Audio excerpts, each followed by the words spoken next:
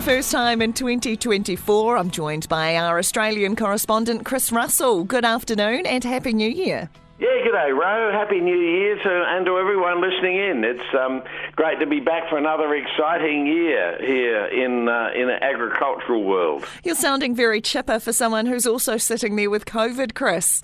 Yes, well, unfortunately, the COVID is really rampant through the community over here, but I've been able to access this new antiviral, and because I'm now classified in the elderly brigade, I can get it for $6.70, whereas the normal cost is $1,300. Wow! So a dose. So most people aren't getting access to that, and there's no doubt that it really stops the spread within you, providing you take it early, so you don't get it as severely, and that's helped me not have as severe an attack as I did back in 2022 when I got it last time. Oh, you poor thing. Well, best wishes for a speedy recovery and glad you could access that antiviral at a discount. Hey, look, you send through a list of stories I can choose to talk about each week, and one of them really got my attention this week, Chris. It is that Australia are exporting record volumes of lamb and mutton in December and for the 2023 calendar year. I think New Zealand is very well aware of that, because you're kind of snookering us by doing so, Chris. Yes, well, it's going to be interesting to see where the lamb prices go. It's certainly the prices have not come down on our supermarket shelves as much as you would expect, but the price is now on its way back up again, and we may miss that drop altogether. And they're anticipating that we could see the prices jump quite quickly this year. When we saw, for example, on Tuesday, I saw in Ballarat prices were about $50 a head up compared to the last sale of in December. There is quite a rise. We're looking overall at the lamb indicator now at $98 a head, which is up $17.20 from a month ago, but it's still $9.20 a head down from this time last year. So I'm expecting to see the price go up further this year. As far as beef is concerned, we're up 32 cents over a month ago, but we're still down 154 cents a kilo live weight from where we were a year ago on this online indicator for 400 kilo animals. Chris, are you seeing any impact from the Red Sea shipping issues?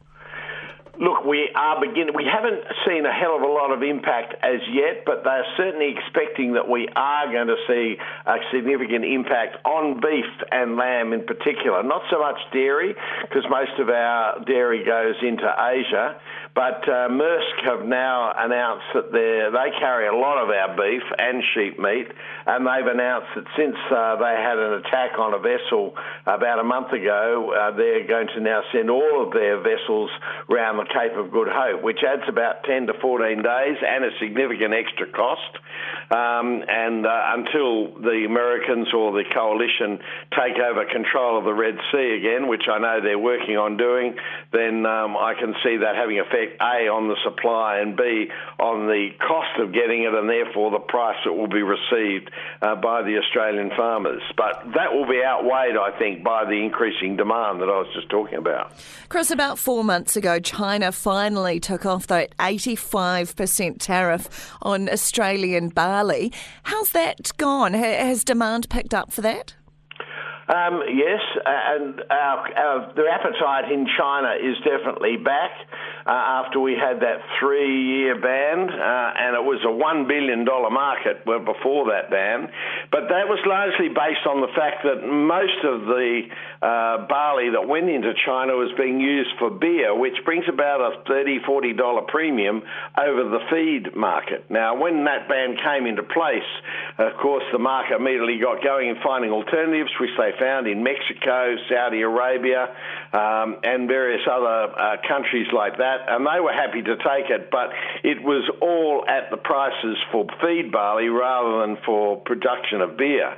So now that China's back in the market, the hope that this would see a better price, though, has not really been fully found out, because the demand for beer in China in that time has dropped, with the world sort of going into a more depressed state and more inflation and so on and so forth. So therefore, although we're now selling it to China and it certainly increases demand, the actual price per tonne has not gone back up to where it was before that ban came into play. So it's a kind of it's a bit of a Clayton's victory in a way, and they're expecting that there will be more barley produced, but with our El Nino, in fact, overall, then we're not going to see that much extra money. Maybe another $400 million rather than the $1 billion that it used to be. Wow, that's a huge difference.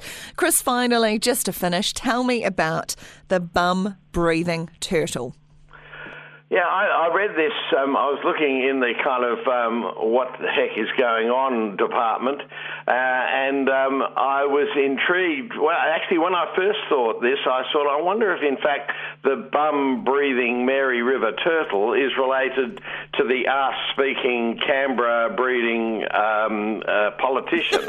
I haven't been able to determine that, but there was a lot of money in trying to save the bum-breathing turtle, which was dying out up in the Mary River in northern Queensland, and the population got together. They started a lot of breeding programs, released thousands of these into the creek. Then they found that actually the numbers weren't increasing, and in fact, when they put a couple of little cameras on these little baby turtles, they found they were travelling down the river about twice the speed they were able to swim at.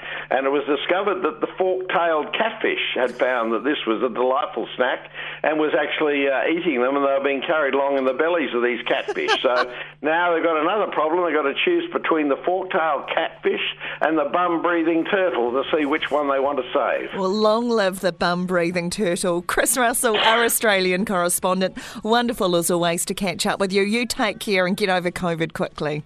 No worries, Ro. Great to be back. And I encourage you at home, go and Google the bum-breathing turtle. Quite a dude when the images pop up. Got a bit of a green mohawk thing going on.